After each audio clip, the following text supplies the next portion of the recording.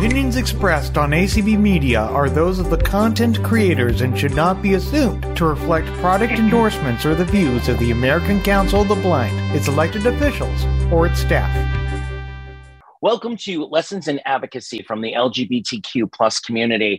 To everyone out there in ACB Media land, you can find the link to join us if you would like to join the conversation tonight. Is going to be very interactive on conversation, on leadership, on FCB, on Discuss, on a whole bunch of different places.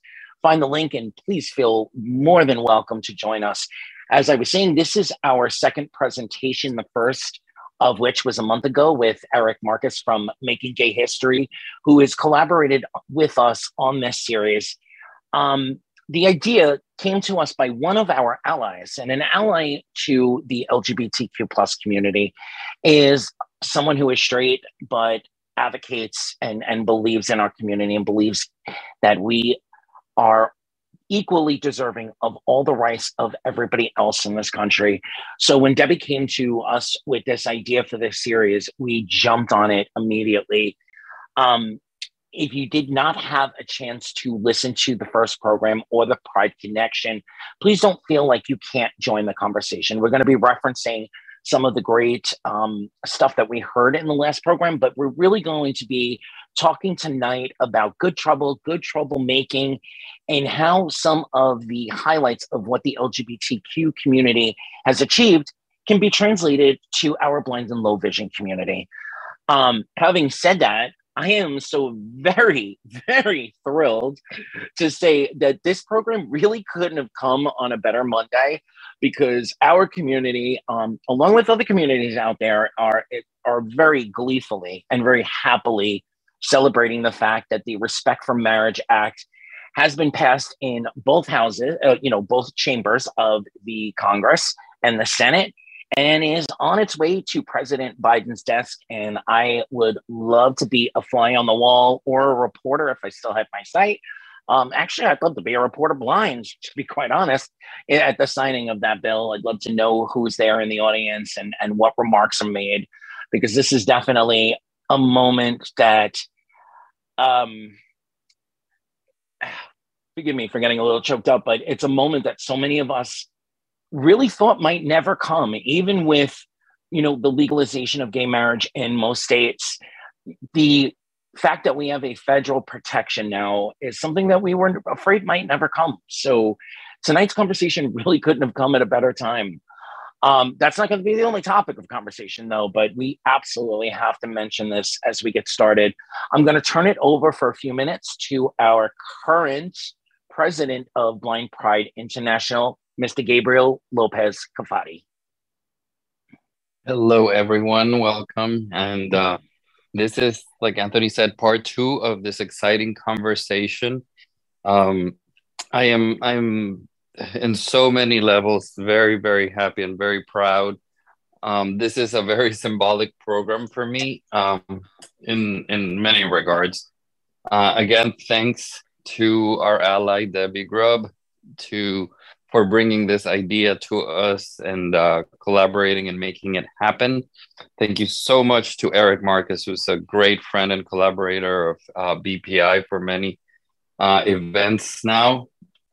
And if you haven't been able to follow Making Gay History, it's such a well done podcast, documentary, compilation, and it's like Anthony said, it's the real troublemakers who caused good trouble to effect change and gain some traction in the civil rights movement for the LGBTQ plus community. Before I have to tell you that I'm just here to introduce the program. I have another ACB commitment that I have to run to. That is also at 8 Eastern. So, wow. Please participate. Please be open-minded and look at the similarities.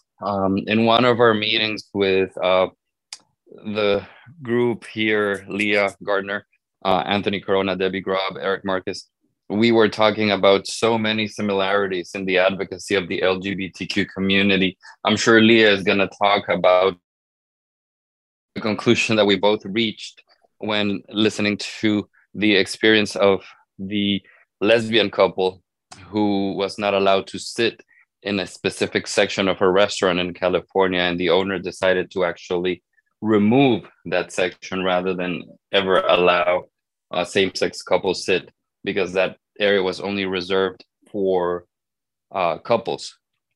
So we both immediately thought, wow, it sounds like when we get a guide dog denial in a restaurant or in a share ride.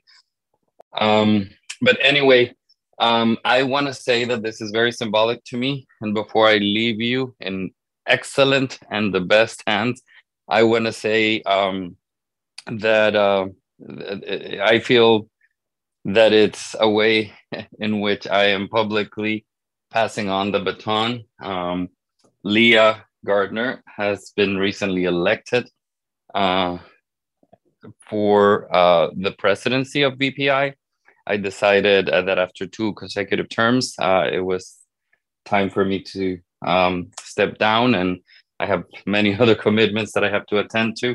Very happy that my very own partner, Anthony Corona, has stepped up to be vice president, and I'm sure that Anthony and Leah will be a very, very dynamic president and vice president of BPI. And what a better way to start. They take office in January 1st, or like Leah says, January 2nd. But what a better way for them to start their presidency and vice presidency than with an event like this one. Pure advocacy and transferring the lessons learned from the LGBTQ advocacy into the advocacy of the blind and visually impaired community that ACB and all of us do together. So please learn, please participate. And I can't wait to hear the recording of this program. I'm going to have to step out. But like I said, I leave you in the best hands possible, the new leaders of BPI and our very dear ally, Debbie Grubb. Thank you, our streamers, our host, ACB Media, and all of you here. So just go and cause some good trouble. And if I don't get to talk to you out here on ACB Media or on this call, happy holidays, all the best wishes, many blessings, and definitely all my love. So Leah, Anthony, Debbie, all yours. Well, all right, we're going to hear from Leah now.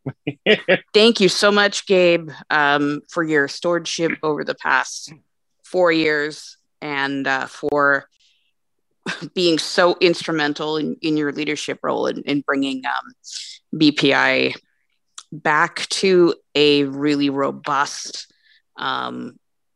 leader in ACB as a whole. I was very proud to be part of that, this sort of like revival in many ways of BPI. For those that don't know, I was involved in the meetings in 1999 at the Los Angeles ACB convention, where the discussion about trying to certify BPI, and at the time, it had no name. It was just kind of a loose congregation of GLBTQ plus individuals that came to convention every year. There was a decision made to try to make what has become BPI an affiliate. And it was really exciting to be on the forefront of that. And I guess, we got our certification in 2000. And it has been quite an eventful 22 years. I'm definitely much older. I've seen the world change a great deal from what it was. But I think this is probably the strongest that BPI has ever been.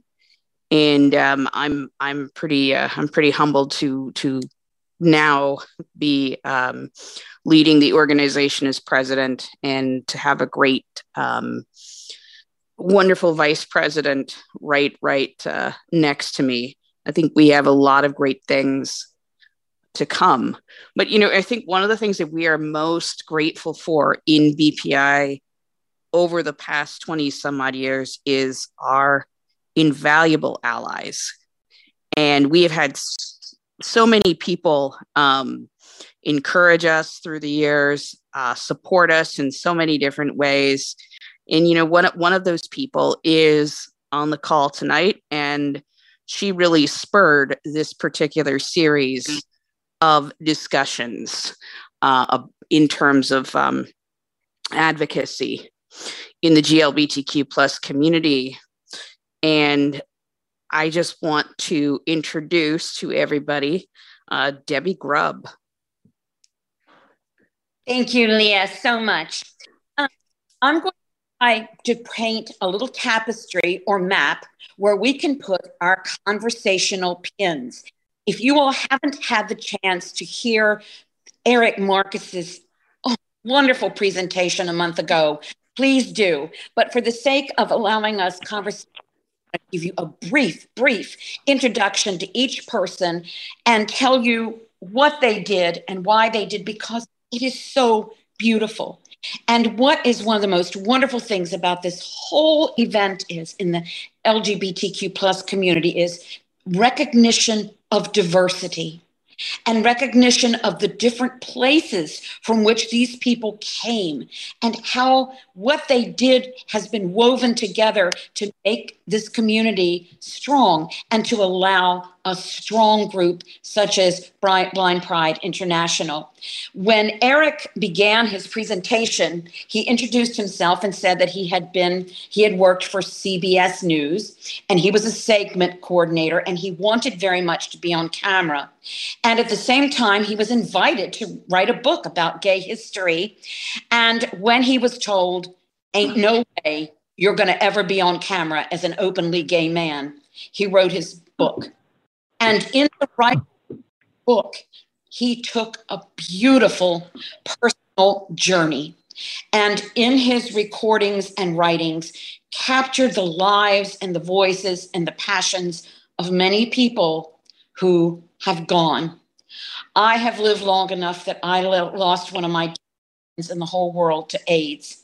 And I remember when he came home to the small town in which we grew up and the mixed reaction with which he was received. And I've never been afraid to speak my mind. And so I yelled at a few people. And it just was very difficult. So I know the value of these beautiful recordings.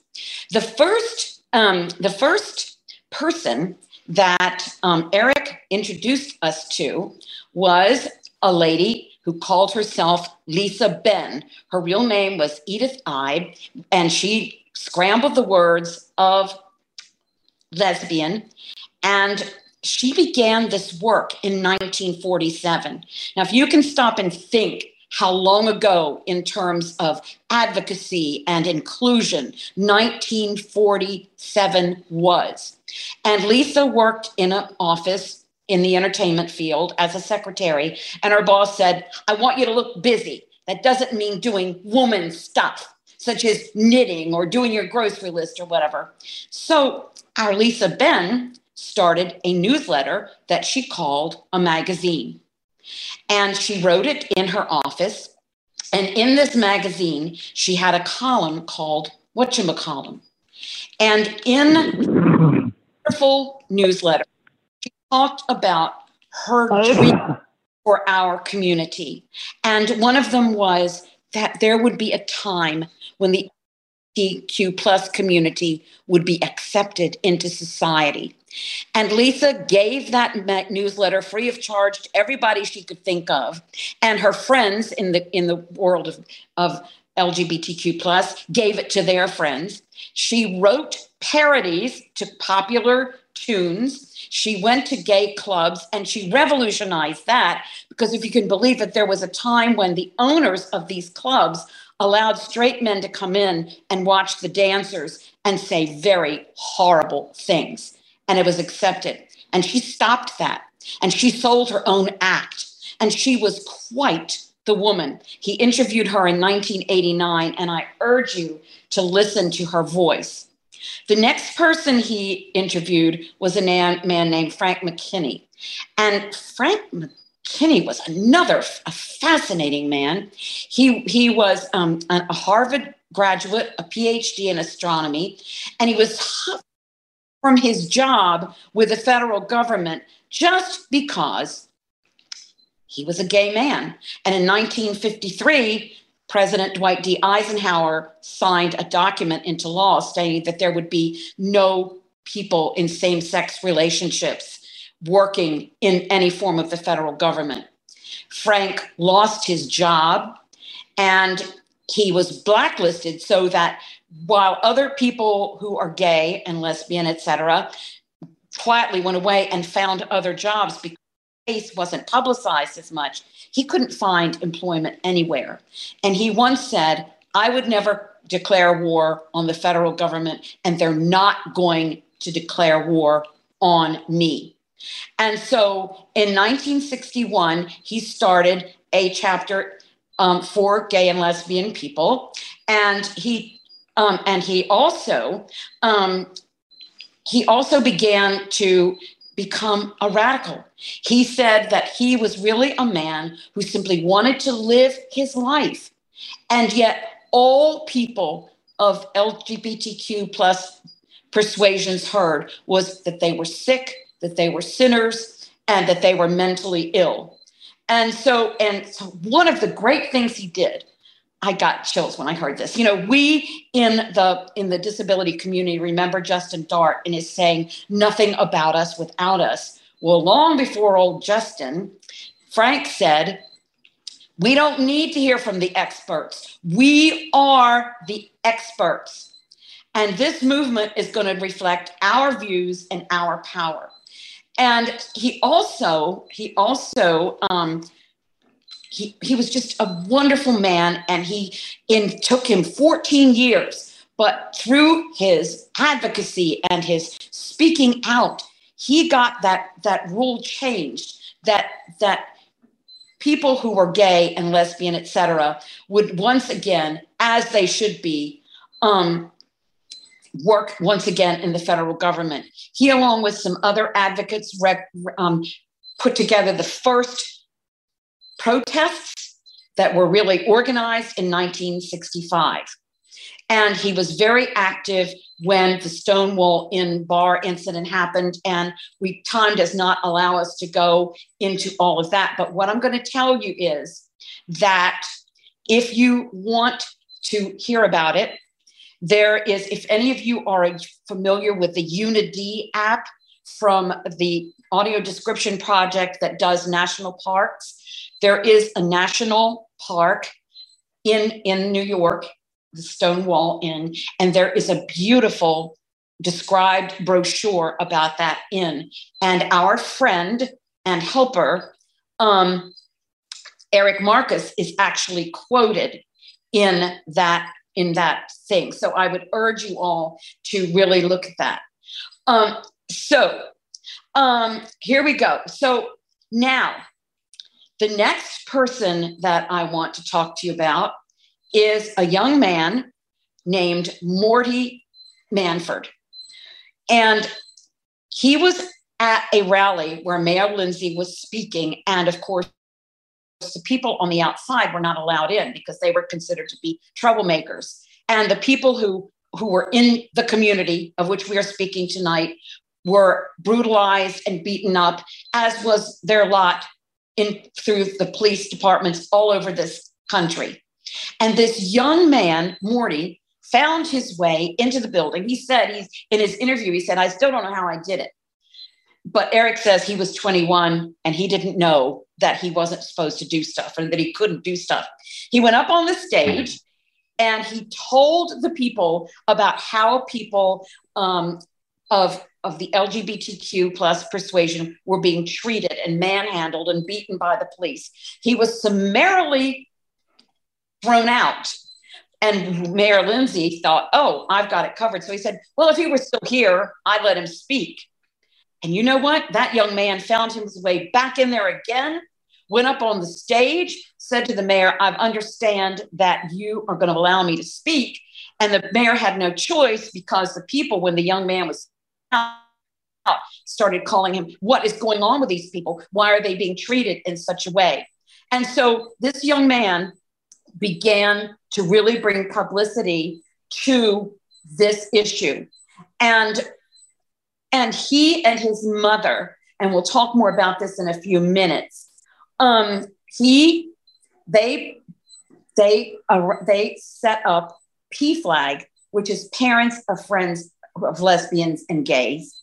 And remember, that was back in the day when it was flagged Friends of Lesbians and Gay. And our dear friend died at the age of 42 in 1992 of AIDS, but his voice and his work live on. Two of my favorites that Eric talked about were Barbara Giddings and Kay Lehusing. And these two people were truly an amazing couple. They organized demonstration. They were crucially important in getting the notice of mentally ill, getting all of our wonderful friends in this community removed from that list. Can you imagine that far into the 20th century and our friends were still considered mentally ill? And one of the great things they did was Barbara was really interested in books, and she wanted to have a listing of all the books that had been written from the beginning through 1971, when this all happened, about people who are in same-sex relationships.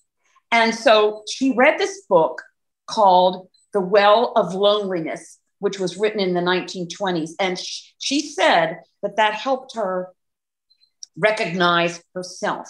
So she and her friend went to the Library Association convention. They rented a booth and they plastered everywhere, put everywhere in elevators, on tables, handed them out this bibliography of these books. Well, it wasn't going anywhere. So they reinvented a fair thing from county fairs called the kissing booth. And what they did was they had two men at one end and two ladies at the other, and they put up a sign, come and get hugs and kisses from homosexual people. Well, the people were thrilled and excited about this. Now, they weren't going in there, but they just mobbed the booth. Well, Life magazine was there, and the news stations from Dallas, which even in those days was a pretty big city, was there, and the coverage was astounding. And the Library Association was furious because they said, we've got authors from all over the world who are well known, and we get this kissing booth portrayed in the news. But it was a wonderful thing, and the citizens advocacy got this done.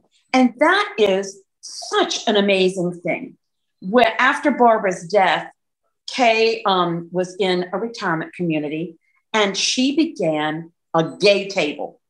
And people from all over the community came when they chose to and had fellowship and ate at the gay table. The next two ladies we're going to talk about are Deborah Johnson and Sandra Romano. And this interview, what happened with them happened in 1983. We're not going to spend a lot of time on this because this is the piece that Gabriel just finished talking to us about. But what happened was they wanted to go to this restaurant where there was these booths where people who were deeply in love could go and have a quiet, private dinner and just be. And apparently they were taken into the restaurant and they were actually seated at the booth. But then, as so happens with us and guide dogs, the maître d' came over and said, sorry, you can't sit here. So they said, no, just like you can sit anywhere in this restaurant. We'll even give you free drinks, but you can't sit in the romantic booths. So these two women who never thought once about suing were incensed because the next day was the actual holiday celebrating the birth of Dr. Martin Luther King. And they were remembering all that they had been taught. And so they hired a name that should be familiar to all people who are under attack, Gloria Allred. And she wasn't, but she won their. And this is so important because these citizens activists who had no desire to sue or anything else, they knew that they had to do the right thing. And this was the first time that the civil rights laws giving all people equal access to public accommodations was tested in terms of same-sex couples.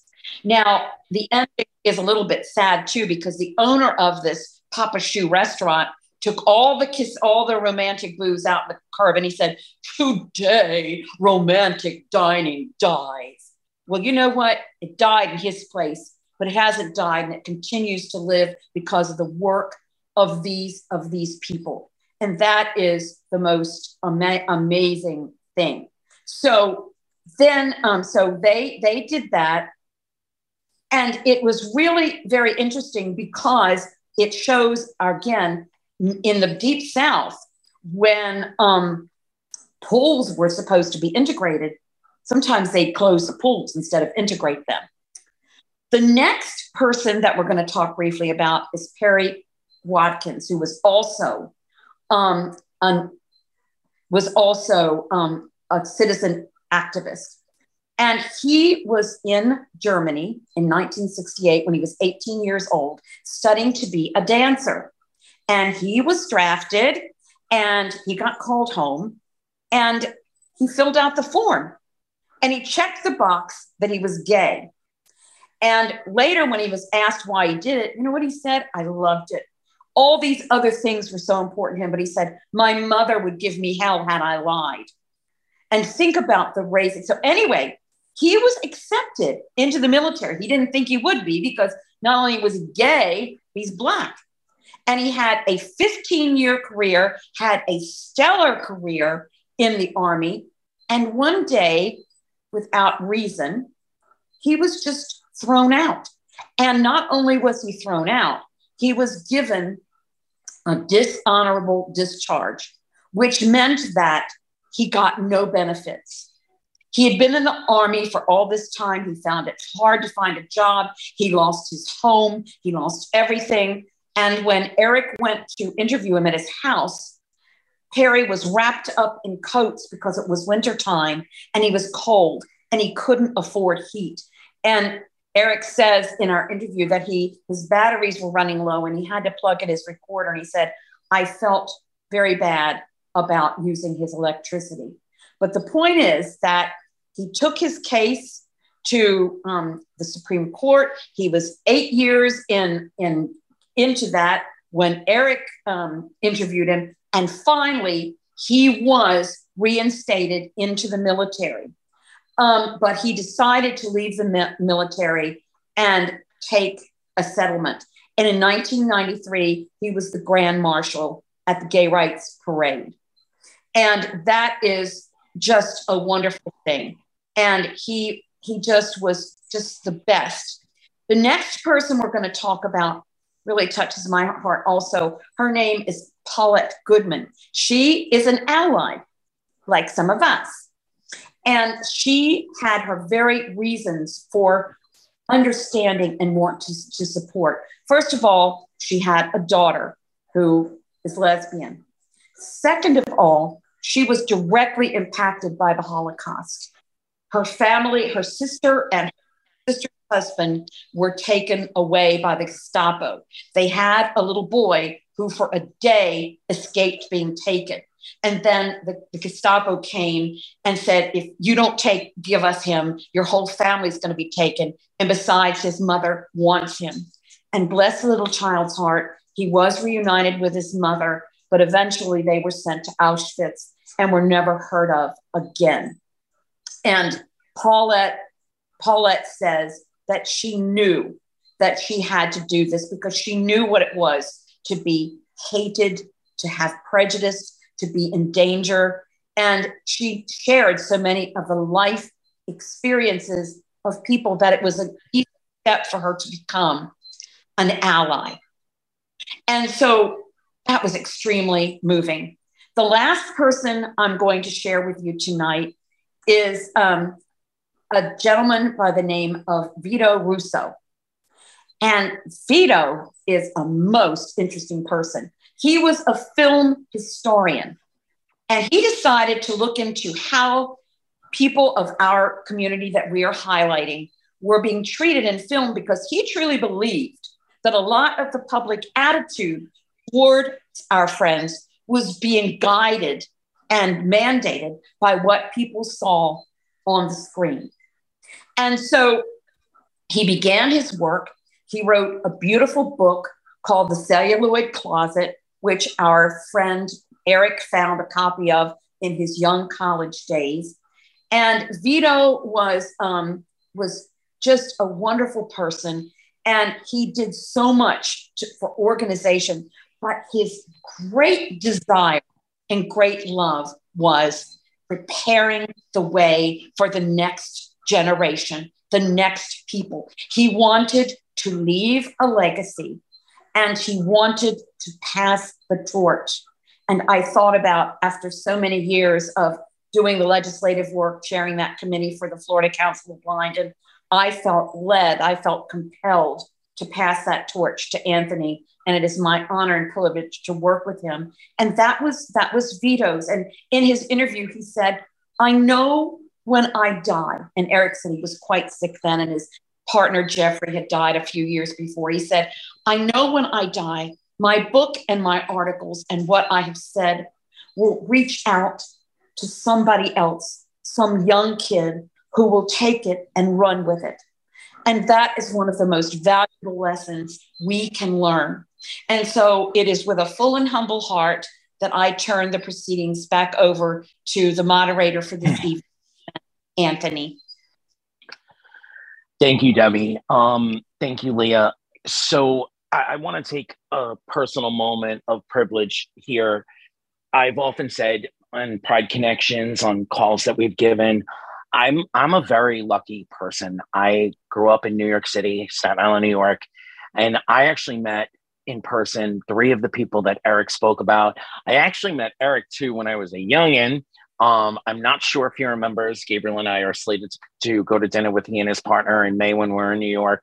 And I'm going to bring it up and see if I can jog his memory. But I met Manfred's mother and his aunt, who at that point were still nationally running PFLAG.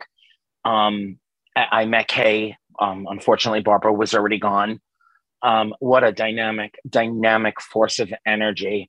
And I got to meet Vito. He was very, very sick. And The Celluloid Closet was a book that really touched me early on coming out. And I remember there was a very, very famous gay bookstore on Christopher Street in the West Village. And he was giving a talk. And that year at the Pride Parade, this was, so the Pride Parade, the Pride celebration in New York goes, for the entire weekend. There's tea dances, there's all kinds of events. And the Pride Parade had been the day before.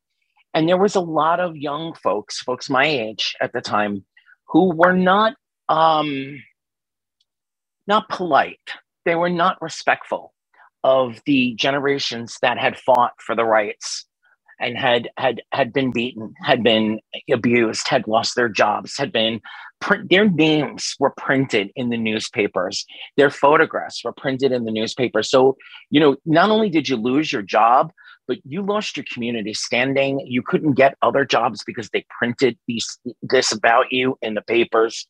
And so there was a huge blown up photo, poster-sized photograph of this one of the most beautiful people I have ever looked at. It's like Michelangelo's David. And I'm looking and I had no clue that was Vito.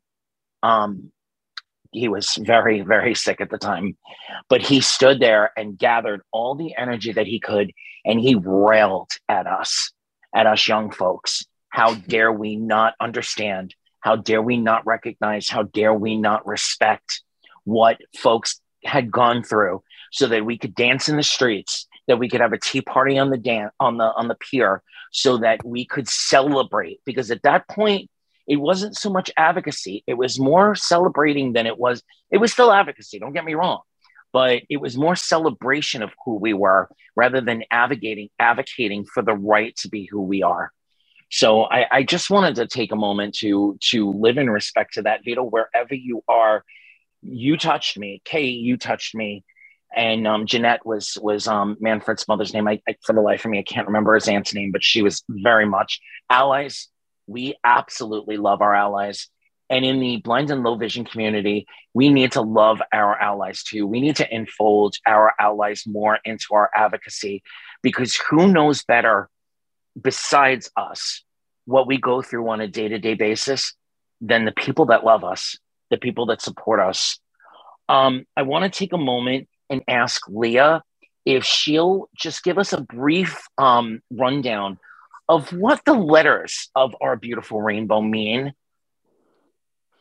Sure. So let me just go back for a moment when we started this organization. And originally, some people may remember that our affiliate charter, originally our name was BFLAG, Blind Friends of Lesbians and Gays. It was a nod to PFLAG and all the people that had been so supportive of our organization coming into being. A lot of times there were PFLAG volunteers that helped with the various organizing and congregating in events that the organization that we've become would hold.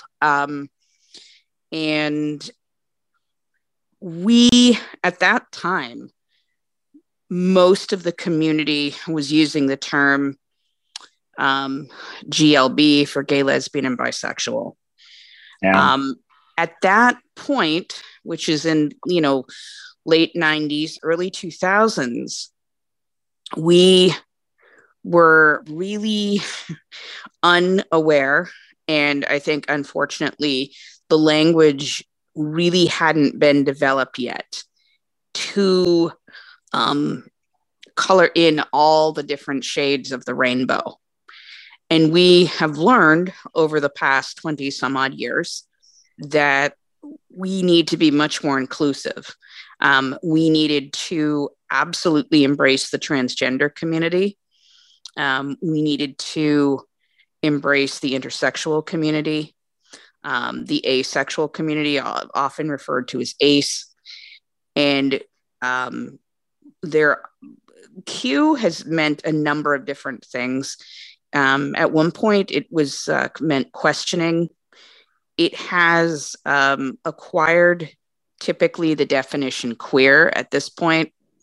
We have a lot of folks that are gender non-binary, and they don't they don't want to be categorized into one gender or another. There's gender fluid, so there are many different shades of the rainbow. I suspect that those shades are just going to continue to grow, and there'll be so many different colors. So often what we say at this point is GLBTQ+, in order to try to be as inclusive, as inclusive as possible to all the different members of our huge community. And I'm just so glad that we have really adapted, we've grown, and we have come to be embracing, and we've accepted everybody, into the rainbow. And one thing I do want to say about that is I think to a lot of people not in our community, all the different letters can be somewhat confusing. I think they can be overwhelming. So I always say, if you meet somebody, listen to them, ask them what pronoun they go by, and let them tell you. I think that's incredibly important. And whatever they tell you, respect it. I can't tell you how really amazing and wonderful it is when somebody asks me that question. I'm someone that defines myself as she and her, but I was checking into a hotel a couple years ago, and the desk attendant asked me, what pronoun do you go by? What pronouns do you go by? And I see that more and more every day. Yep. And I just think we are moving in such a forward direction, and I love the momentum. You know, Leah, crazily enough, the first time I was asked specifically about my pronouns was during my guide dog application process. Yeah. You know, I want to remark on something. Often we hear from certain sides of the political spectrum, oh, you know, they just keep adding letters to the rainbow. All these people are coming out of the woodwork. You know, they're creating new identities just to have something to talk about. And I definitely want to dispel that. And Leah, I'd love to hear your thoughts on it as well. We're not coming out of nowhere. We've always been here. You know, if you look at the writings of Socrates, we're there.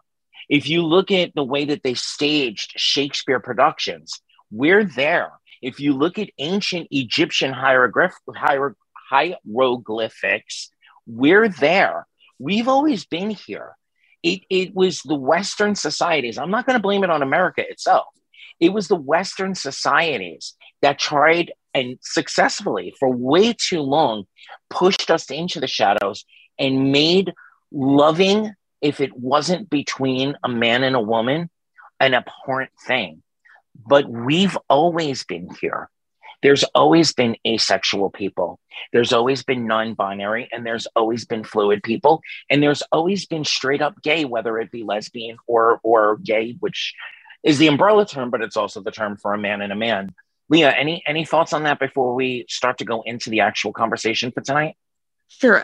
I think one thing to recognize is a lot of people say, why identify as all these different things? Why isn't it good enough just to be gay or lesbian or bisexual?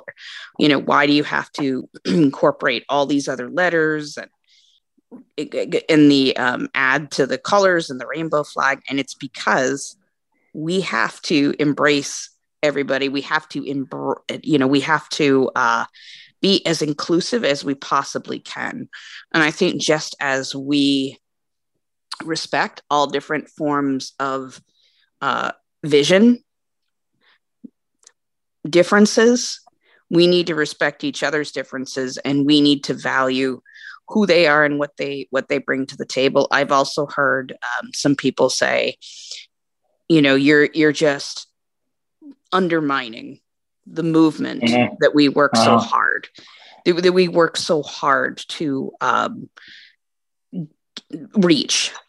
And my answer to that is that all these wonderful people built a bridge so that more and more people could walk over it, and also be embraced in the in the rainbow. Thank you so much. So before we actually open the conversation, I just want to ask if there are any BPI members present tonight who'd like to say hello, introduce themselves, so that we can include you in the conversation before we open it up to everybody else. Go ahead and unmute, say hello, let us know you're here. I know I heard one or two of you come in. Hey there, this is Bryn. How you doing? Hey, Bryn. Hey, Bryn. Hi.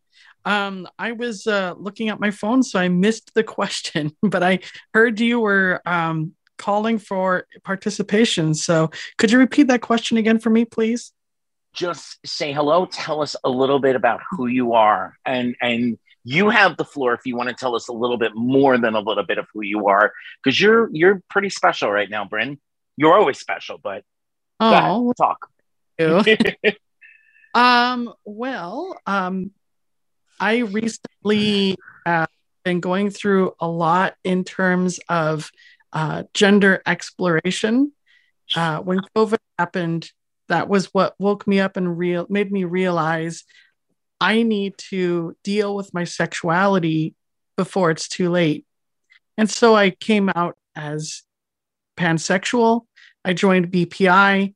I let all of my friends and family know, and I mounted those obstacles and got through them and came out the other side relatively unscathed.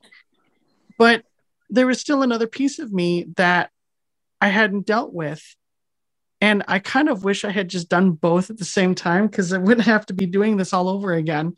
But I'm slogging through the coming out again because I am trans. And some of you might have known me as Byron. My new name is Bryn.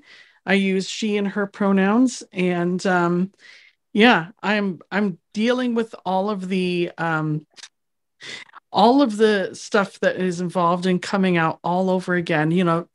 Some people who are not able to wrap their head around pronouns in general, not just the trans thing, but respecting all people of gender expansiveness. I've had friends who I thought were pretty progressive and who I thought were on my side say things like, well, I just can't get my head wrapped around the whole they and them thing. It doesn't make any sense to me. What an obtuse pronoun to have to use with someone. And how am I supposed to know what someone's gender is from across the room? And I'm never going to meet them anyway. So why should I have to bother? And it's just like, wow.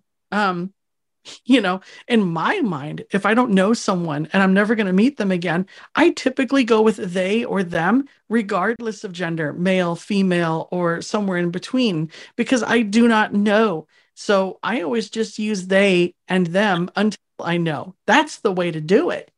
I've also faced some transphobia from people who I thought were friends.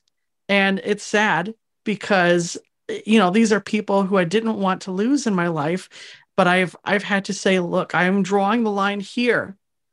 If you can't support me and respect me and use my name and use my new pronouns, then, I'm afraid that we can't be friends, because what you stand for is directly hurting me. I'm supposed to be your friend, and it's hurting me. I can't condone the way that you are towards people in the LGBTQ spectrum.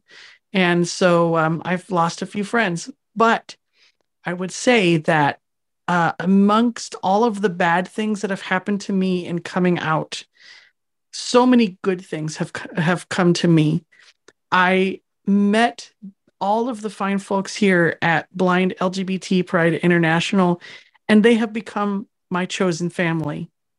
I think of all BPI members as brothers and sisters and siblings.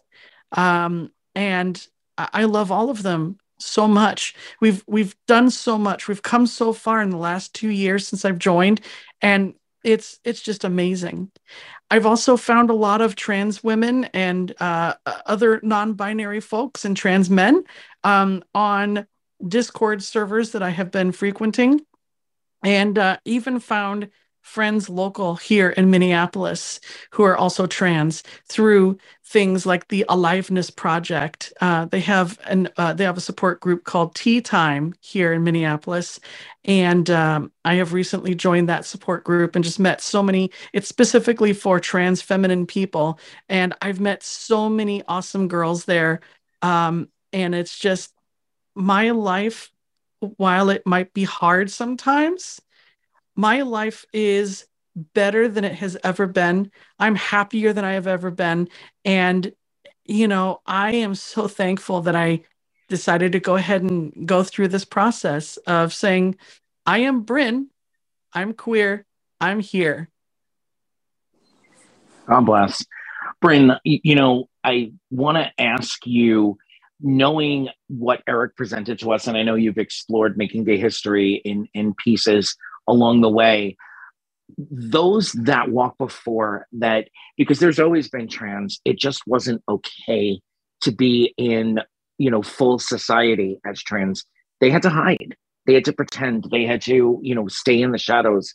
Knowing all that the advocates that came before you, is there anything, if you could say to them, if they're, listening from wherever they may be, hopefully it's heaven, is there anything you'd want to say to them? I want to say thank you to the 2 trans women that started the Stonewall movement. I want to say thank you to the trans men and women that stood up for themselves and said, I won't hide. I want to say thank you to all of the people who have explored their gender presentation through things like drag, things like art and music, just anything that put gender expression, experimentation out there into the world. I want to say thank you to you. I want to say thank you to all of the Gen Xers and millennials that started to fight for us, and some of the boomers too that started to fight for us. I want to say thank you to Generation Z for trying so hard and working so hard to make this acceptable in society, fighting for us, standing up for us. All the people throughout history, all the way back to the Dark Ages, that have said, no, I'm not putting up with it. I'm not hiding. I'm not going to pretend to be someone else. I just want to say thank you, because without every single one of those things happening, I would not be able to be where I'm at now, where I recently I'm in the process of changing jobs, and the career that I'm moving to, I told them that I was trans, and they were 100% accepting, 100% on my side. Love it. And they had no problem with it, and they're ready to have me back. And it's amazing that happened, because I know that historically people have had to hide themselves at work for fear of losing their financial situation. So thank you to everyone. Thank you, Bryn. Being vulnerable, being brave enough, feeling safe enough, all of those things. Thank you so much for sharing that with us tonight. Real quick, anybody else from BPI want to open up and say hello? If not, I'm going to start with the first question. All right. So Debbie, Leah, I want you guys to start off with your thoughts on this. And I'm gonna ride the big polka dotted rainbow pink elephant right into the middle of the room. One of the things that we wanted Eric to tell the tapestry the way he told it was because part of what the LGBTQ plus community had to overcome was the fact that there was the L, G, B. And it wasn't until way, way into the movement that they adopted T. It wasn't way past that they adopted Q. There was a lot of struggle in the early days to bring the subsectors of the LGBTQ community together in concert. And at some point, the Mattagene Society, which Frank, who was the second person that Eric, he was very instrumental in the Mattagene Society, which, morphed into the Stonewall Foundation and various other LGBTQ activism groups. But one of their tenets was, unless we all walk together, unless we all advocate together, we're never going to be able to make any kind of strides. So what do you see as the similarities between those struggles that the LGBTQ community had to overcome to become one advocating force together, and our blind and low vision communities? Debbie, let's start with you, since this was your baby. And thank you so much for bringing it to us. I'm very proud of my baby, which is now our baby, and that it's being cared for so lovingly and so well. I think the thing is that we have to remember, in any community, no matter what its calling card is of inclusion, there is always diversity. And I think we have to begin to see that there are people that you sometimes have to take the bit in your teeth, because regardless of everything that Anthony just said, and it is absolutely true, there were people who said, we can't stand for this. And they stood up and were counted. And the more they did that, the more people stood up and were counted with them. Each person that Eric brought to us and that I did the very little mini summaries about brought people with them into the advocacy arena. And I think that one of the things that we could learn from this community is this: all things are important, all inclusion, all recognition, all dignity. All of that is so important. But one of the things we learned from this community, or I learned, is that they had to say, we've got to organize what we fight for first.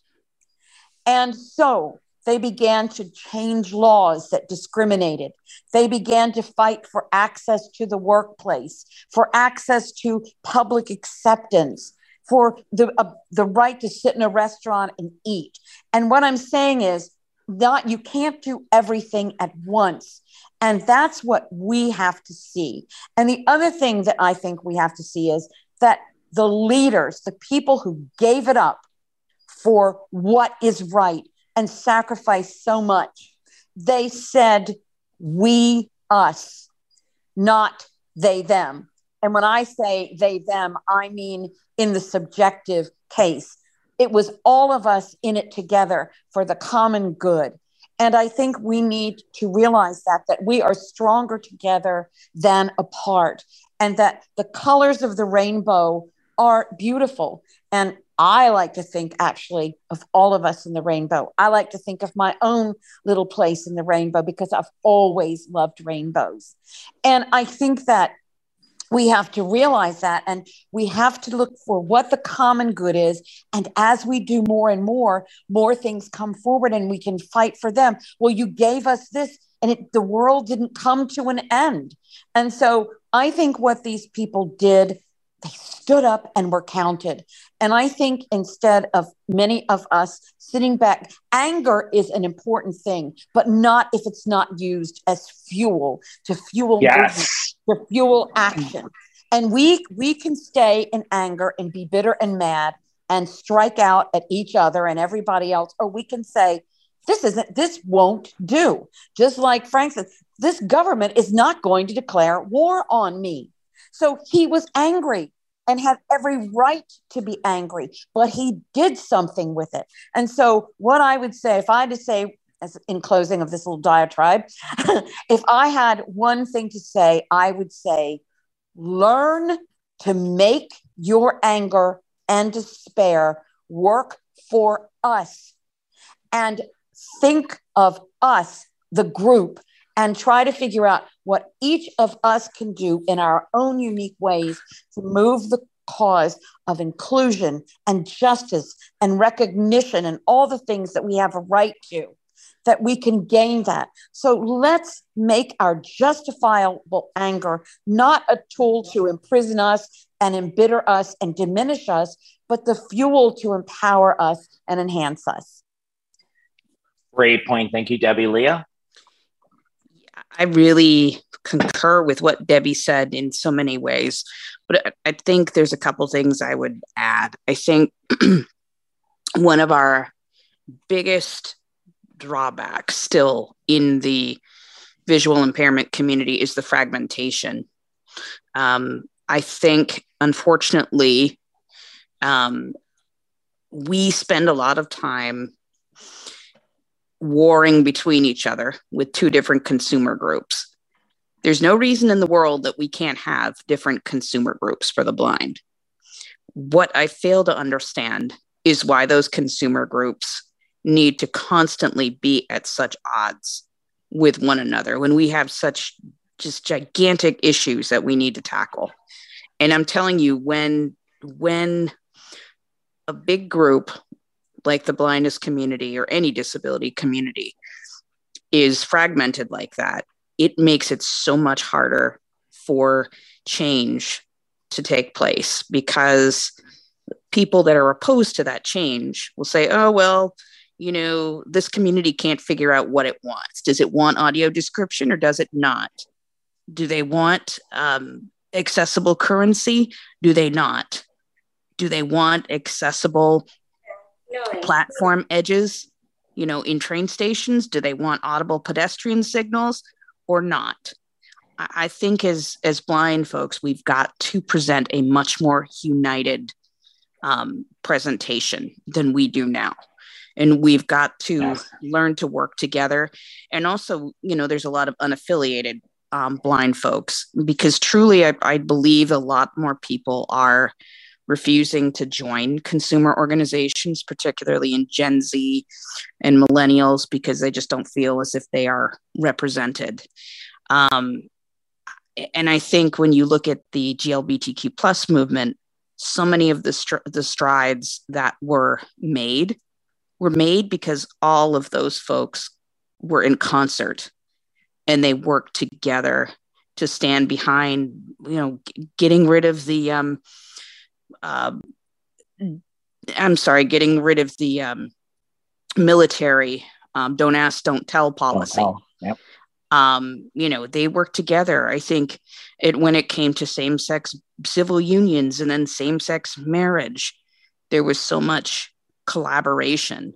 I think where the GLBTQ plus community has fallen apart and where progress has been stunted are times when the community has not worked together. For instance, the whole Michigan Women's Festival, which ran for many, many years, fell apart when the trans community wanted to be involved and have their place.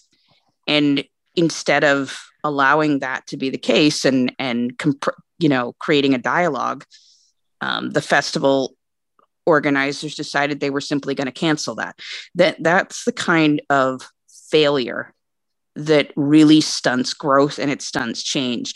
The other thing I want to point out, because I so agree with what Debbie said about using anger as fuel, I do want to recognize that for all of us, we have days when we are so tired. We are so tired because we have been refused a Lyft ride for the third time in a row because we have guide dogs. We're tired because paratransit has made us 2 hours late to an appointment. We're tired because we've walked into a restaurant with a guide dog and we've had a really long flight and the server doesn't want us to sit down because we have a guide dog. Those are all things that there's such a cognitive load sometimes. Well, the server would rather talk to our sighted counterparts and pretend like we're children and we can't make decisions or order for ourselves. But go ahead. Yeah, I mean, all of those things put together. I mean, the cognitive load is really heavy. And quite frankly, I think post-COVID, it's gotten heavier. COVID really made it clear how much more advocacy we need to put into the effort of reaching equity. Because if you think about it, so many things happen. Curbside pickup. You know, you needed to be able to drive to do those things. You had a vet appointment for your dog. You couldn't go into the veterinarian's office anymore because of COVID and social distancing. People had such difficulty at the beginning getting groceries, who didn't know how to use Instacart and DoorDash and things like that. So it is tiring. It's really tiring. And so I say to people, like, on those days when you just feel like you cannot deal with it one moment more and you're going to burst into tears, just take a moment and think, okay, I need to file one more complaint. I need to stand up and argue that my guide dog belongs here and not just start screaming at a server. I need to really bring the pertinent points of why it is illegal to deny my guide dog. And as hard as that may be sometimes, it's what we have to do in order to make those changes. And we all have to be on the same page together about that kind of cooperation. And then, we can vent to each other about what an awful day we had sometimes. But in those and moments, we have many, many community calls that we can do that on together. I'm sure. Yes. Yeah. So I'm gonna put a cap on this question for a moment. One more question before we open it up to everybody who is here so patiently waiting, I think, to share their thoughts. But I'm gonna cap this with, if you are interested in what we're talking about right now, please go to Making Gay History and go to the Stonewall Uprising episode. If you don't listen to any other episode, I absolutely implore you to please listen to that one, because this topic that we're discussing right now is very much highlighted in that, because the transgender community, the drag queen community, who are not transgender and everybody should know that, the lesbian community, the gay community, the bears, the twinks, there's so many different sub-communities. They had to come together and they had to decide that there are certain things that we've been fighting for a long time that matter to our subsector. And we're going to continue to fight for them, but we're going to fight for them a little bit less loudly than we're going to fight for jobs, equal representation, laws being overturned that say you couldn't be served in the 1950s and early 60s. You couldn't even be served in a restaurant or a bar if you identified and made it known that you were lesbian or gay. So they came together after Stonewall, and it was violent. It was a horrific thing that happened. It was a horrific thing to cart those people into the streets, beat them, and then arrest them. But it was more that they finally understood, unless we take the most important pieces of what we need to advocate for and get those done first, none of the other things are going to happen. So we have one more question that we're going to talk about tonight. And please, I really hope start getting those hands up, because we want to hear from everybody who's here with us tonight. And if you're on ACB Media listening to us, find that link and please join us. Eric talks a lot about something that I absolutely love: good trouble and good troublemakers. So I'm going to go back to Debbie again. Debbie, what is good trouble and good troublemaking in your view? I think good trouble is when you know that something you are wanting and advocating for is right, not only for yourself, but for others. And when you know that it meets the definition of a civil right, which in large measure is equality of opportunity. And when you think about the people in the communities that we are highlighting tonight, how long they were denied equality of opportunity, and what that brings, because you know what? In the blindness community, as well as in our community of this evening, all races, all socioeconomic, degrees. Levels, yes. Levels, thank you. We're all in this together. So what we have to think of is what I am doing and what I am wanting to do and what I'm wanting to join just. If we get what we want, what is that going to mean for our generation and the generations to come? And sometimes you have no other choice but to make a lot of noise. But you have to be clear in your mind about the end. It's not about, I hate so-and-so, and so I'm going to do this person. It's about, I have to make this known. I have to join with the group who is wanting to make this known, whatever in the world that might happen to be. Just a few weeks ago, I filed a complaint with the Department of Justice because I was denied twice in a row to get a ride because I had a guide dog. And the second driver that came was abusive and he was a bit frightening. And I'm going to tell you, I wrote a good complaint. I submitted it in the proper way. I got back the receipt from the Department of Justice. Now, I'm going to tell you this because it involves all of us and it's the right thing. Do you know how long we as guide dog handlers have had right to the public arena, access to the public arena. And the Department of Justice would not take my case.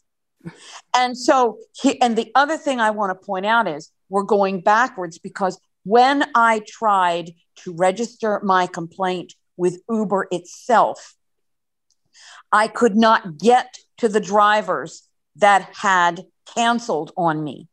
Yeah. And I called and I spoke with someone. So I say this not to say anything specifically about me, but what I'm going to say is it seems that the fight never ends.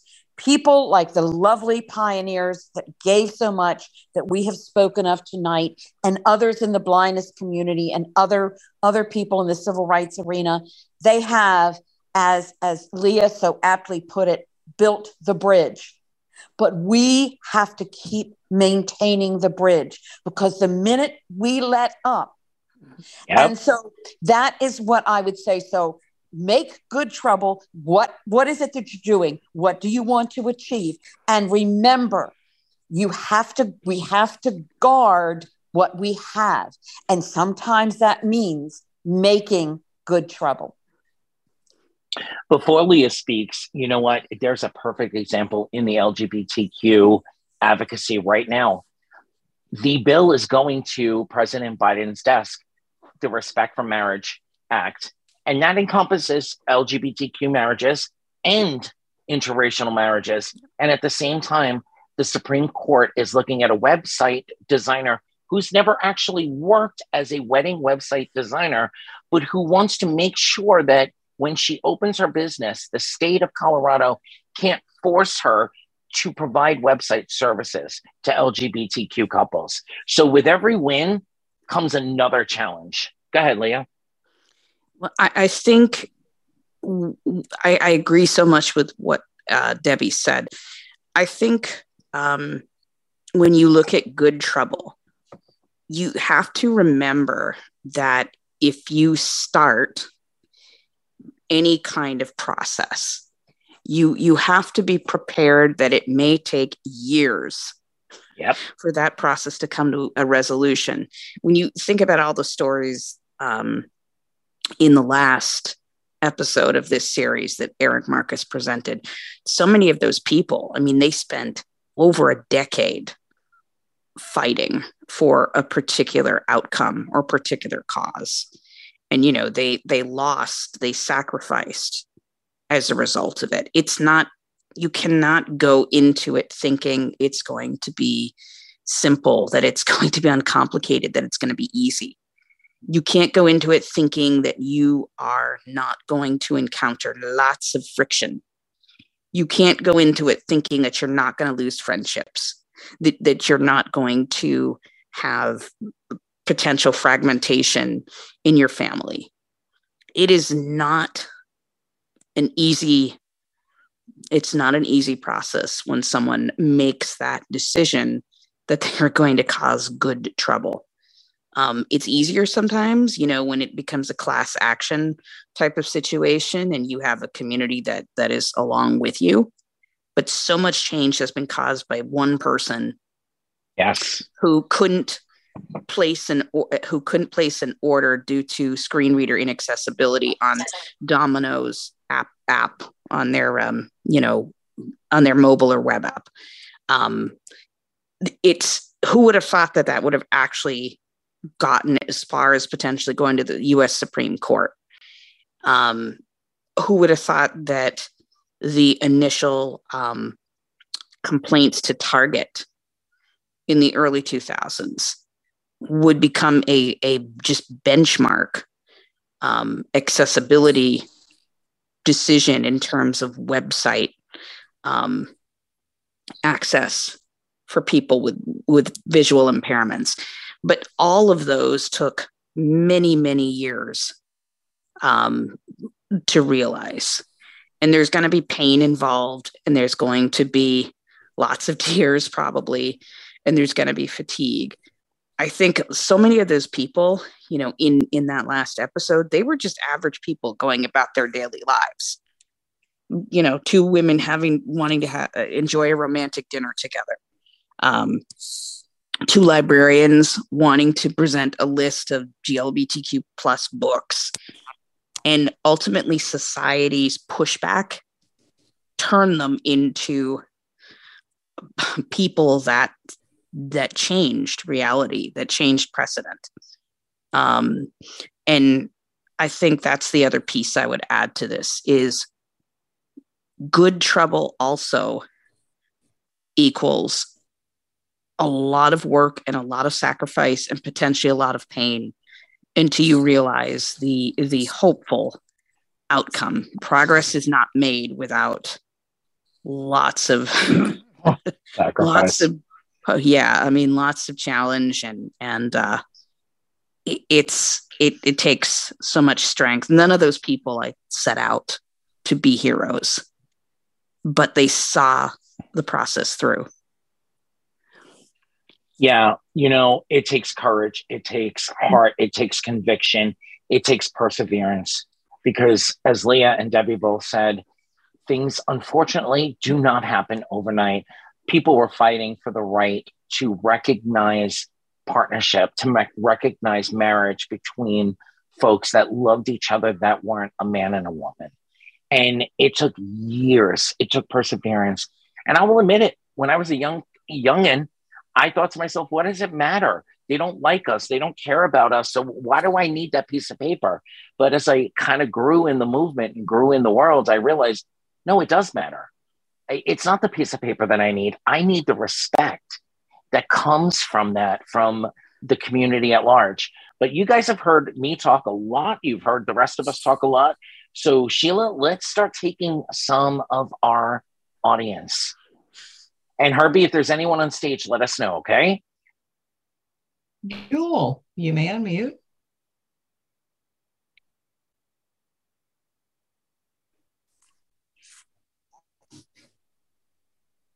I'll remind you, you might have to hit that got it button. We are recording this. You may be looking at me with my phone number. No, honey, I got you, Roger. Okay. No, it's Jewel, and I know there you go. Sorry, I didn't hear my name. Hi, I'm Jewel. I live in Kentucky. I am pan and proud. And you go, girl.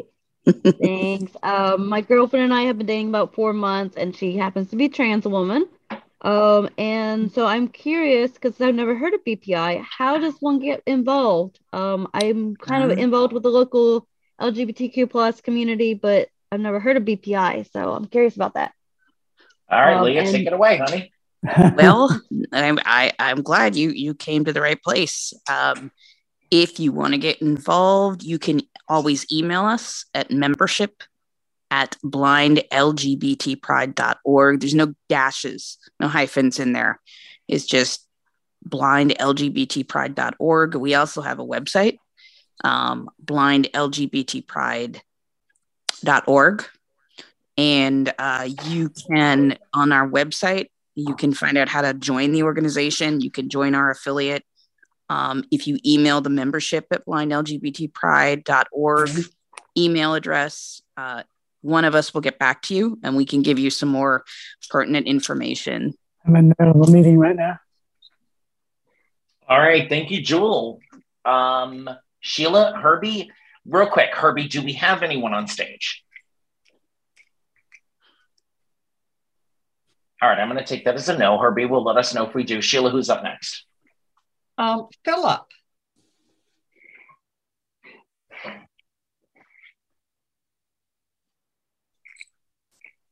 Philip? You'll be back for the rest, right? You'll come back for the rest. For the rest of what? Philip? The medicine. You took all of it. Oh. That was your last one. All right. We're hearing some background conversation. Yeah, if you are not that happens ready to be speak. Anthony, that happens to be Philip. Oh, hey, Philip, we're very interested in your comments. Thank you. Good. Uh-oh. Philip? All right, Sheila, let's go to the next hand and we'll go back. Yeah, we're going to go to Roger.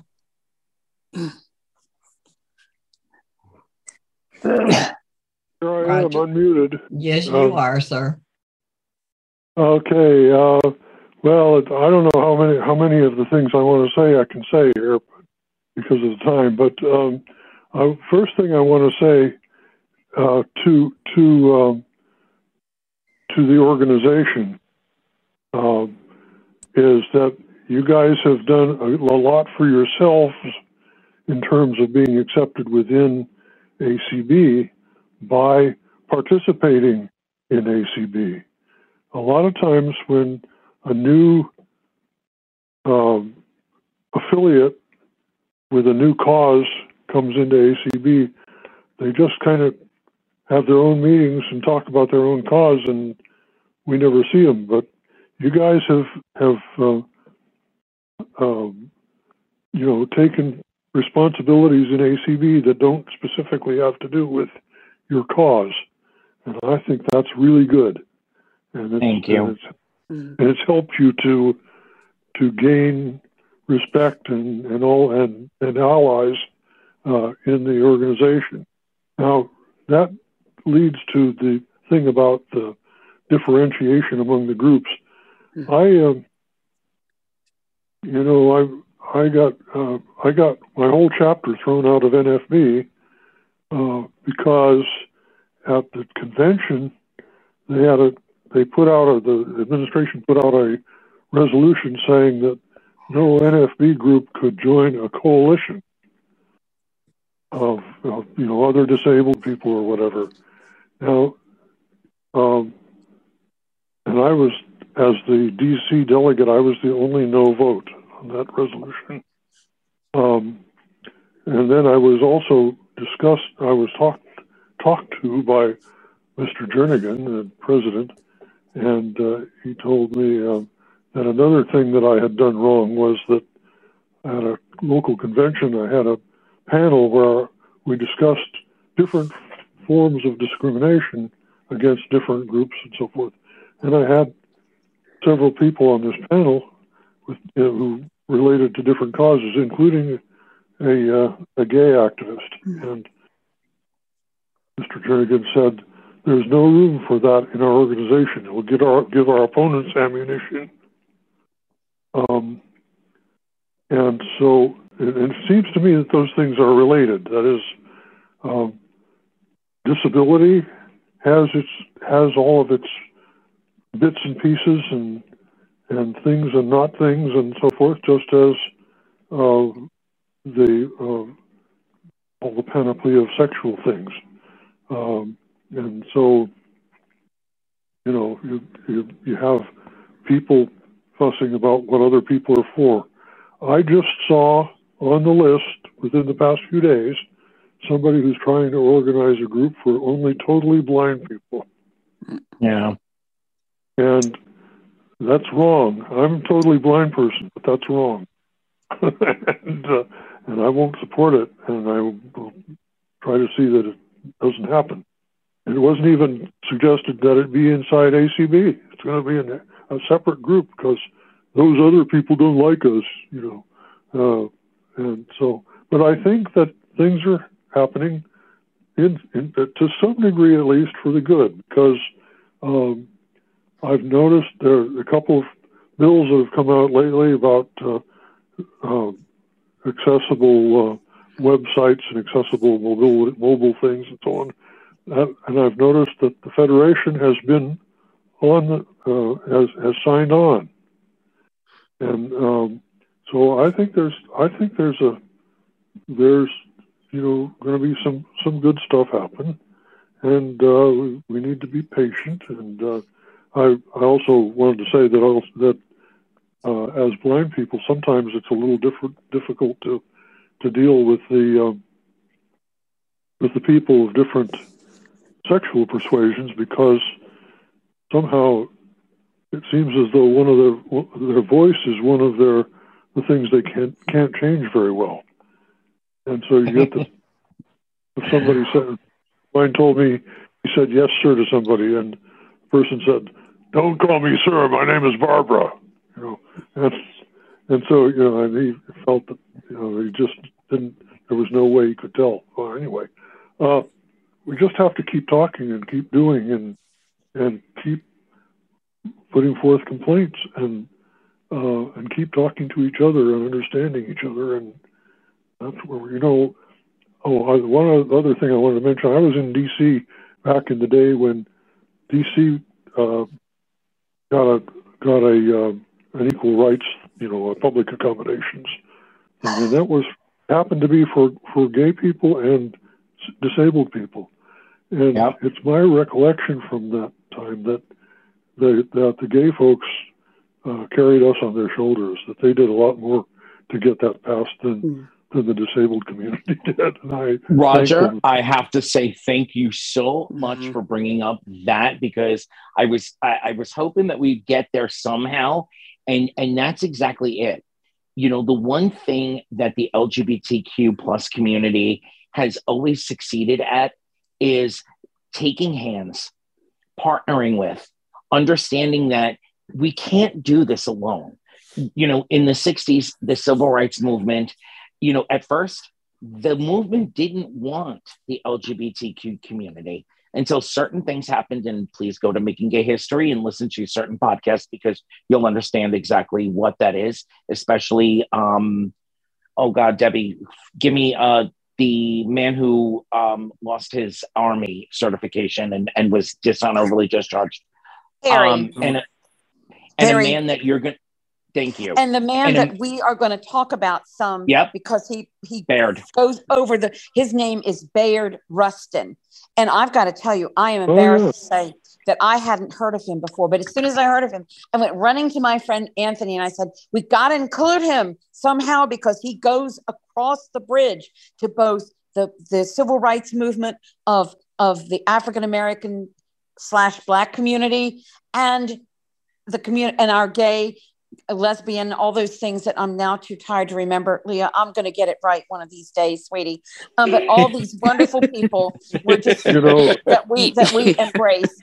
So I don't. You guys know who? Remember the guy? Oh no, I'm gonna my memory thing is going to kick in. Anyway, the guy who ran CORE was, and I can't say his name right now, but anyway, I was a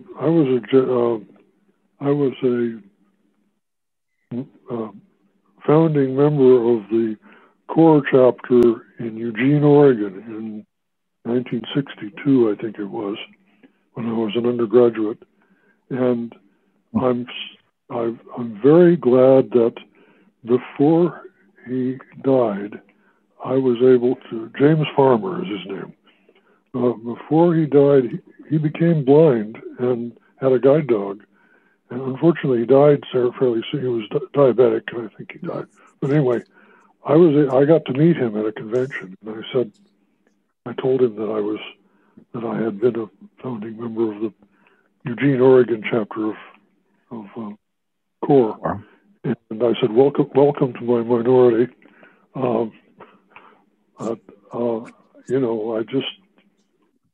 think we keep. Well, sir, I want to thank you, because you're a strong ally to all of us that have a cause, period. You see an injustice, you identify an injustice, and you speak your mind on that injustice. And just going back for a second to the whole, linking hands and understanding that we can't do this alone. Gabriel and I embarked on a very ambitious project to make paratransit here in Miami. It is absolutely horrific. I've experienced paratransit around the country, and Miami-Dade is one of the worst that there is in the country. However, a part of the reason that it is that way is because the communities are fractured. The wheelchair community doesn't want to work with the blind community. The deaf community doesn't want to work with the wheelchair community, and so on and so on and so on and so on. And until we all came together and got our common goals, nothing happened. But within the last year, we have made amazing strides. So thank you, Roger, so much. Sheila, who's up next? The paratransit is good enough for us, right? Yeah, the scraps that they throw at us, we should be thankful for. But yeah, that's another conversation for Ron Brooks and his team. Sheila, who's up next? All right, you got a phone number 774 ending in 866. Please identify yourself and unmute.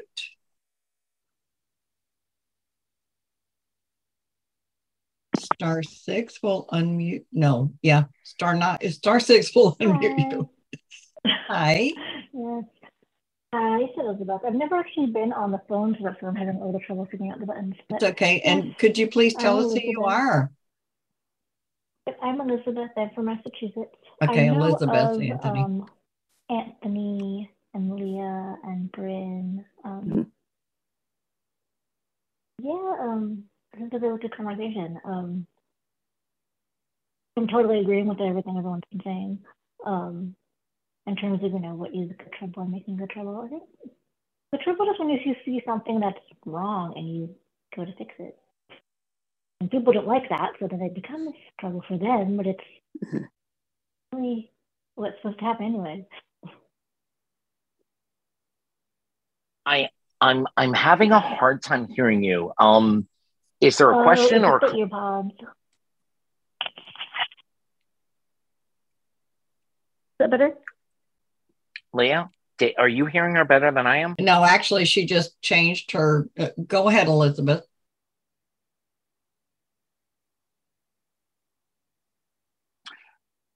All right, we'll go back to her as well.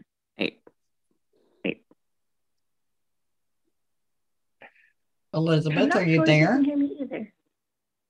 Yes. No, that's not any better. So no, I'm hearing a delay. Yeah. And I'm yeah. I'm sorry, Elizabeth. Please send us an email. Oh wait, there we go. Okay. Go ahead. Oh, that's weird. Okay, got it. That's okay. I'll do it this way then. I can hear much better. Yeah. Nice. Good. Yeah, as I was saying earlier, I know Anthony and Leah and Bryn. I really like what everyone's been saying. And I totally agree about that we all need to work together, and it does help when we all have a common goal. If we all kind of merge around that goal. But as far as saying what is good trouble and good troublemaking, I think good trouble is just if you see something that is wrong and you work to fix it. It's kind of like the obvious thing to do in a lot of cases, but people don't like when you do it because it disrupts their norm. But if it had to be done to make things better for other people, then that's fine. Elizabeth, I actually, that's a good point for me to kind of jump in here. And Leah, Debbie, if you have comments on this too, please feel free. I think, we've seen riots, we've seen looting, we've seen things that happen that are trouble that doesn't necessarily translate into good trouble. I think, there's a phrase out there that's widely used. If you see something, say something. And I completely and utterly believe in that from a system standpoint, whether it be paratransit or subway systems, et cetera, but also in your own community. If you see a child that has some deficiency, some lacking, if you see something, say something. But there comes a point where if you see something, you might have to get a little bit loud about it. You might have to disrupt a little bit. You might have to stand at a subway station that doesn't have truncated domes, that doesn't have any designation for those of us that are disabled. You might have to have a protest there during rush hour, and you might have to disrupt the service a little bit to get the attention.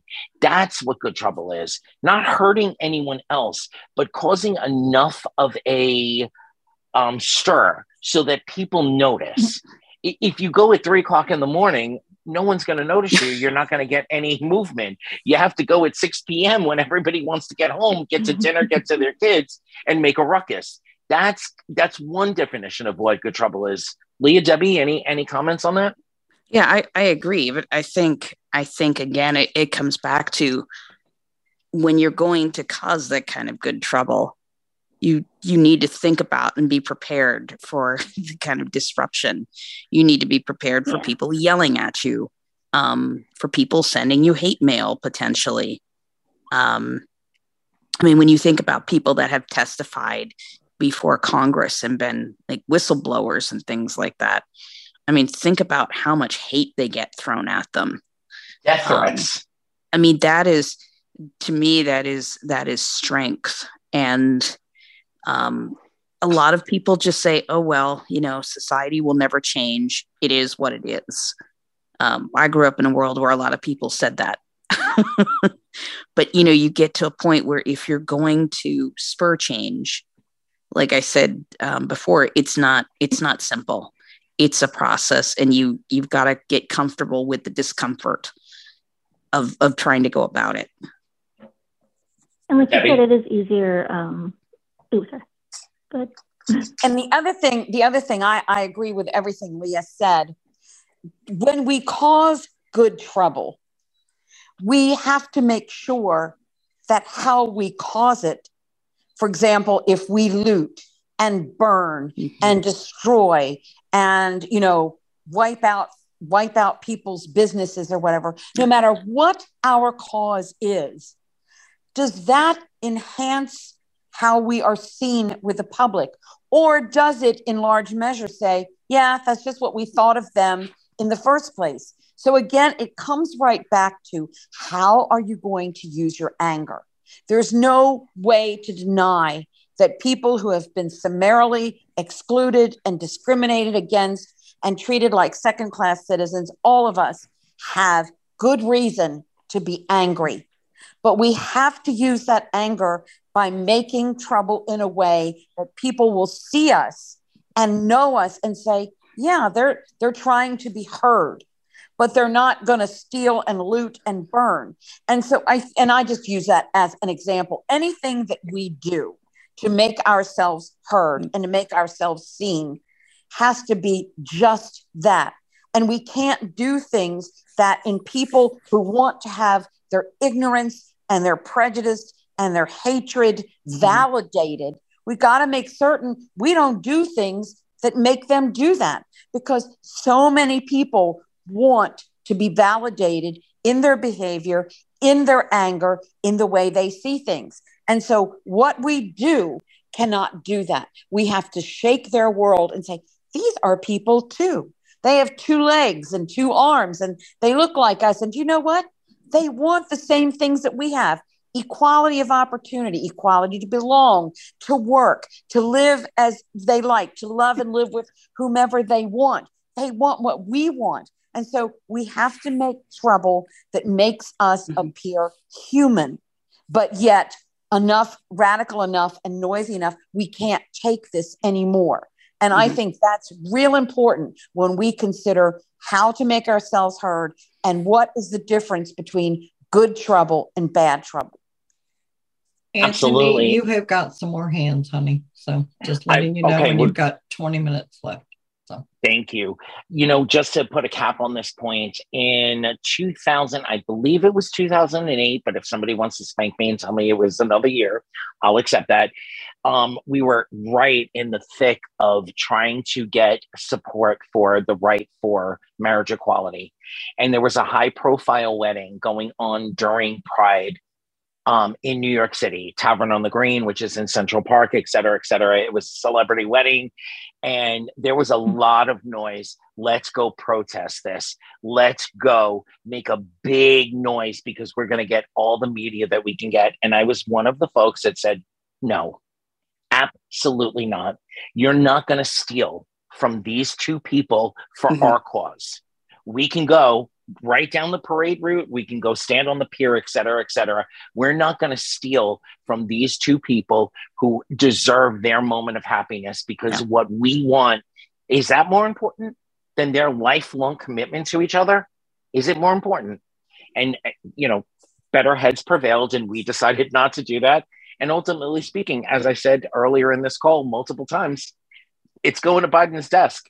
So, you know, sometimes good trouble, as Leah pointed out, sometimes good trouble takes a long time to actually see results. but you have to be willing to stay in the fight. All right, Sheila, who's next? There's somebody with an iPhone that you have your hand raised. Please identify yourself.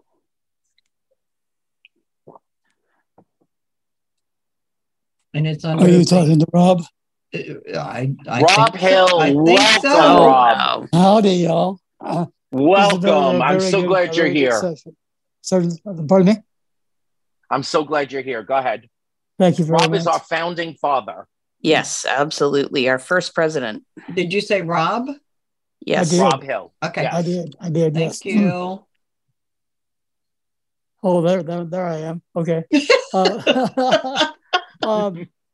I had an interesting experience a few years ago with a friend of mine who's a Quaker, actually. We're both members of an organization called Soul Force, which is fights against religious bigotry in the homosexual realm. The founder was a speechwriter for Jerry Falwell, if you can imagine that. Lord have mercy. Wow. We took opportunity to stand in vigil across the street from a church in a suburb of Oklahoma City, not far from Tulsa, on Sunday morning during the worship service. Just 12 to 20 of us standing in front, just as gay people.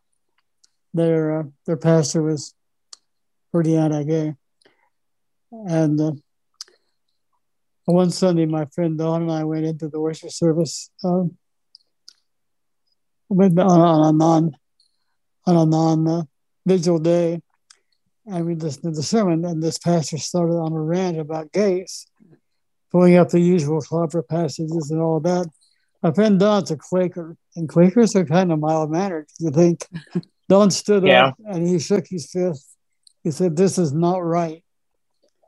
And there were two big guys who immediately came to our pew and marched us out of there. Well, that was not a very good experience, although it might have been. We went to visit this pastor when he had moved to another congregation near Tulsa and sat in on his service. He had changed totally. He suddenly was accepting and warm toward everybody, including gays. It was astounding. And it's just what confrontation and persistence can do. And it was very striking for me to know the value of the way we operate to make changes. That's all. Thank you. And sure. No, don't go away yet, Rob, because I think you're the perfect example of good trouble, because it's no secret when B Flag, and it's like Leah said, it didn't have a name in those first couple of meetings. There were plenty of ACB individuals and maybe some affiliates who threatened to pull out, et cetera, et cetera. But you never once called anyone a bigot. You never once called anyone a name. You tried to show them what loving and life was like from multiple perspectives, but you never made and tried to demean anyone for their point of view. And that's a great definition of good trouble. I hadn't thought about that. Yeah. That's acceptance. It goes both ways. Yeah. I mean, the process of getting the charter was not based on fury and ranting and but there was a lot of that happened from what I hear. Yeah. But I'm just saying that process was based on trying to move forward as a community and be respected, and to go about it in a way that was showed our humanity, and not a way that was full of name calling and animosity. And honestly, I think that's why our charter was approved as quickly as it was, because it was approved on the first attempt. So we kind of edged ourselves into ACB, actually. Yeah. Gently, slowly.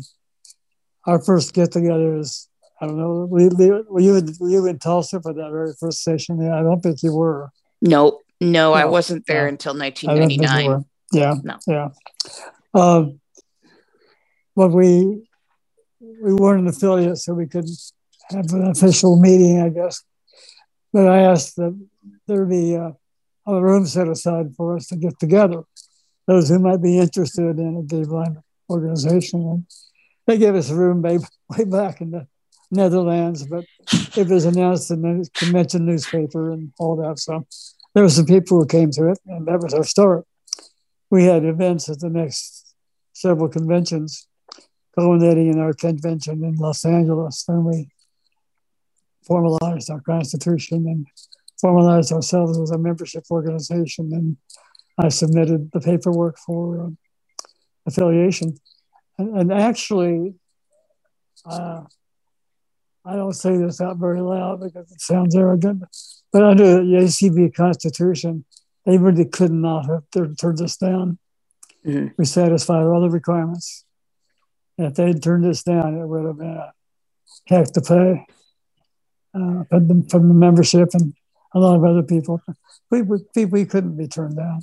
So, but that doesn't mean you're going arrogantly. So here we are. You got to take us. You still edge your way in, and we took it very general, making sure each of our meetings in the next several years were definitely focused on blindness as well as sexual orientation. Make sure they know that we were interested in blindness as well as the other. That was we kind of. And I think Leah, we edged ourselves into the water. I'm sorry. I was going to say, I think Leah and Gabriel, when they ascended to president and vice president, they really brought that focus back to BPI. That yes, we are an LGBTQ plus organization, but we are also a blindness organization, and we have to find that intersectionality and celebrate and promote that intersectionality. Mm-hmm. Yep. Mm-hmm. Rob, I really hope Eric Marcus interviews you someday soon. You are truly a pillar in our movement. Thank you so much for being our founding father, and thank you for being here tonight. And I love you, but Sheila, who's next? Philip. Well, it would help, wouldn't it, if I turned on my microphone? Yeah. There you go, Philip. Welcome. I had to throw that in at least once tonight. Go ahead. Well, that's very sweet of you. And point of order, I have no wish to spank you, Anthony. Oh, too bad. All right, go on. Oh, well, that's interesting. I imagine that I've been a fighter all my life. And been involved in different disability actions and things. Well, I've got to the point now where I'm getting older and I would like to stay one of the young old. And I have different needs for affection, for acceptance. And the thing I have worked on, it's because we all have to do the work. If we wish to do the work, we have to do it. I admire the ginger in all of you. I hear the ginger in Ms. Gardner and Ms. Grubb, and I hear it. You're not afraid to get scrapes on your arms. No. But I got a different skin. I'm very psychological. I've evolved that way. And making good trouble is through diplomacy and charm offensives. And I've just done a video a few weeks ago about blindness etiquette and how people need to learn not to speak through us.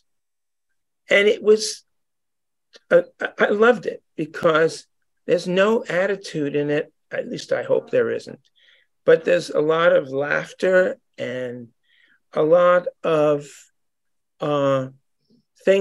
information that people could take just because they enjoyed the video and they didn't feel hurt by anything. I have health issues and it gets harder. And I'm also concerned about not being in B-Flag because I did send some money when I joined ACB deliberately to B-Flag.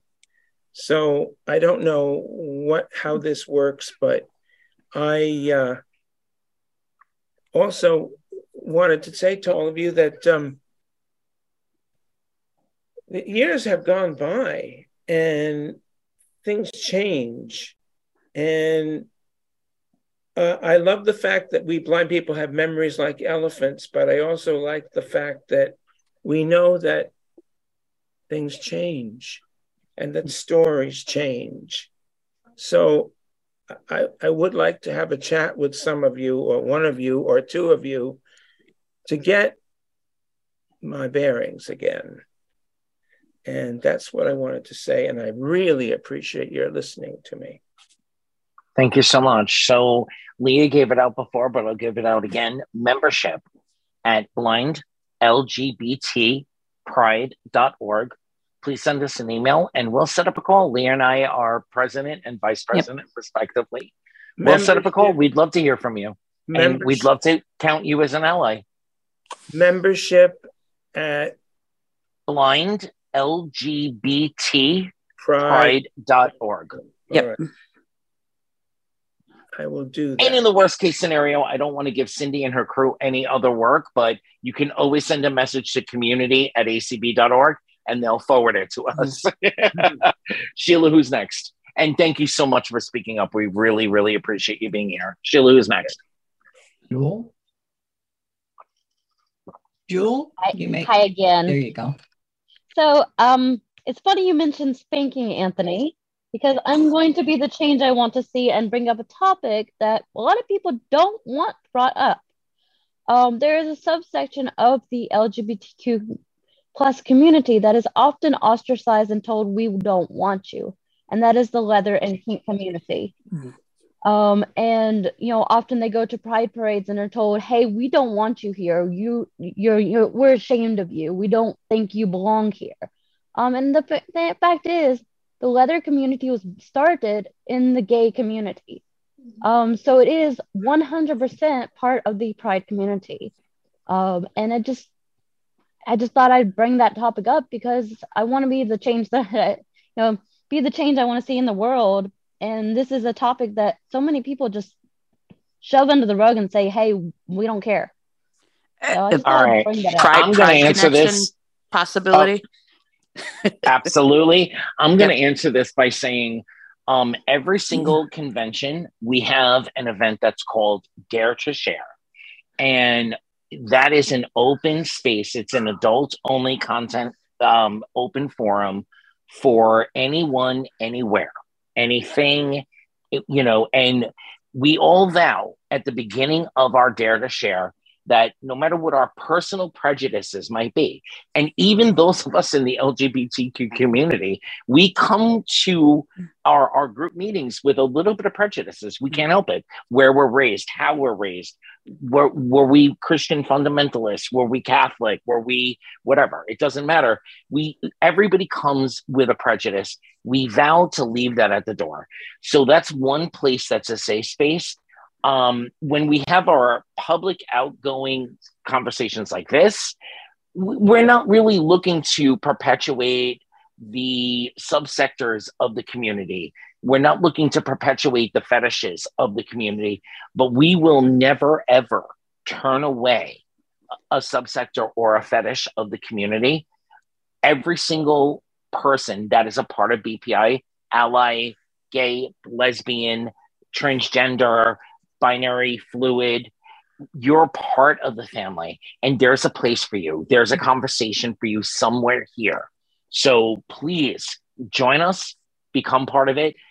But we do know that in the public space, in the public facing space, when we're advocating, when we're sending letters to our congressmen and our senators, and we're fighting against the anti-gay bills, and that we don't necessarily want to put a picture of, a cub and a master on our outgoing communication, but we accept everyone, and our allies, I have to say this again, our allies are one of our strongest component, and our allies are very, very accepting of all the flavors of our community.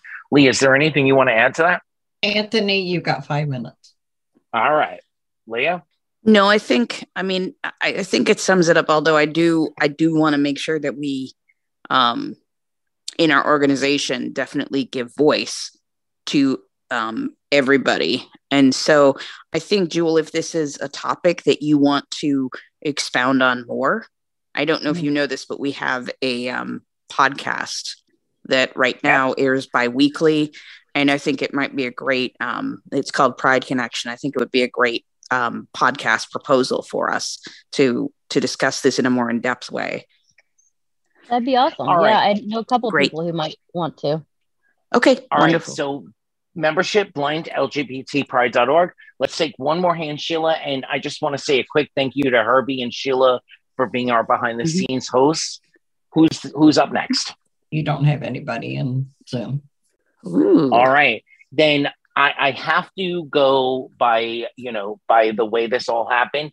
Leah, final thoughts, and then we'll turn it over to Debbie for her final thoughts. I just want to make one more point about Good Trouble and all the change it has created. I was watching TV the other day, and all of the news about Brittany Griner had broken.